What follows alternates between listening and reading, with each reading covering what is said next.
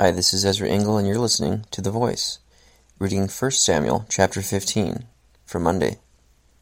Samuel said to Saul, I am the one the Lord sent to anoint you a king over his people Israel. So listen now to the message from the Lord. This is what the Lord Almighty says. I will punish the Amalekites for what they did to Israel when they waylaid them as they came up from Egypt. Now go, attack the Amalekites, and totally destroy everything that belongs to them. Do not spare them. Put to death men and women, children and infants, cattle and sheep, camels and donkeys. So Saul summoned the men and mustered them at Telaim, 200,000 foot soldiers, and 10,000 men from Judah. Saul went to a city of Amalek, and set an ambush in the ravine. Then he said to the Kenites, Go away, leave the Amalekites, so that I do not destroy you along with them. For you showed kindness to all the Israelites when they came up out of Egypt. So the Kenites moved away from the Amalekites. Then Saul attacked the Amalekites all the way from Havilah to Shur, to the east of Egypt. He took Agag, king of the Amalekites, alive, and all his people he totally destroyed with a sword. But Saul and the army spared Agag and the best of the sheep and cattle, the fat calves and lambs, everything that was good. These they were unwilling to destroy completely, but everything that was despised and weak they totally destroyed. Then the word of the Lord came to Samuel. I am grieved that I have made Saul king, because he has turned away from me and has not carried out my instructions. Samuel was troubled, and he cried out to the Lord all that night. Early in the morning, Samuel got up and went to meet Saul, but he was told, Saul has gone to Carmel. There he has set up a monument in his own honor, and has turned and gone down to Gilgal. When Samuel reached him, Saul said, The Lord bless you. I have carried out the Lord's instructions. But Samuel said, What then is this bleating of sheep in my ears? What is this lowing of cattle that I hear? Saul answered, The soldiers brought them from the Amalekites. They spared the best of the sheep and cattle to sacrifice to the Lord your God, but we totally destroyed the rest. Stop, Samuel said to Saul. Let me tell you what the Lord said to me last night. Tell me, Saul replied. Samuel said, Although you were once small in your own eyes, did you not become the head of the tribes of Israel?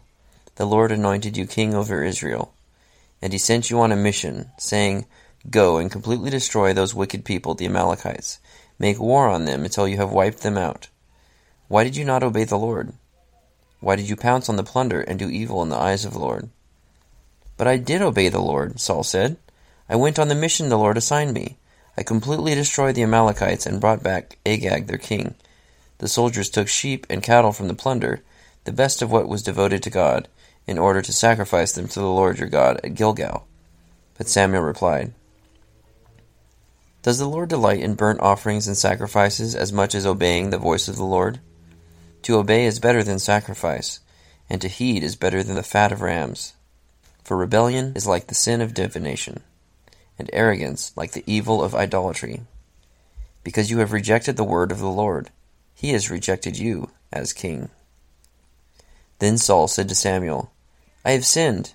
I violated the Lord's command and your instructions. I was afraid of the people, and so I gave in to them. Now I beg you, forgive my sin and come back with me so that I may worship the Lord. But Samuel said to him, I will not go back with you. You have rejected the word of the Lord, and the Lord has rejected you as king over Israel. As Samuel turned to leave, Saul caught hold of the hem of his robe, and it tore. Samuel said to him, The Lord has torn the kingdom of Israel from you today, and has given it to one of your neighbors, to one better than you. He who is the glory of Israel does not lie or change his mind, for he is not a man, that he should change his mind. Saul replied, I have sinned, but please honor me before the elders of my people and before Israel. Come back with me so that I may worship the Lord your God. So Samuel went back with Saul, and Saul worshipped the Lord. Then Samuel said, Bring me Agag, king of the Amalekites. Agag came to him confidently, thinking, Surely the bitterness of death is past. But Samuel said, As your sword has made women childless, so will your mother be childless among women. And Samuel put Agag to death before the Lord at Gilgal. Then Samuel left for Ramah, but Saul went up to his home in Gibeah of Saul. Until the day Samuel died, he did not go to see Saul again, though Samuel mourned for him, and the Lord was grieved that he had made Saul king over Israel. 1 Samuel 15. I kind of feel sad for Saul. He disobeyed God. He meant well, but he disobeyed God. He didn't live in respect for what God said to him, and he cowered before popular demand of his soldiers and let them keep the best of their enemies as plunder. But God wanted everything wiped out completely, so there shouldn't have even been animals left over. So God took away Saul's kingship, and Samuel was mourning for him. He mourned for him, but Samuel knew how to do what God asked, and so he shared the word from God that he was going to take away the kingdom that Saul was in charge of from him and give it to someone better than him. The main lesson that jumps out to me is that God wants obedience more than sacrifice. In verse 22, Samuel replies, "Does not the Lord delight in burnt offerings and sacrifices as much as in obeying the voice of the Lord?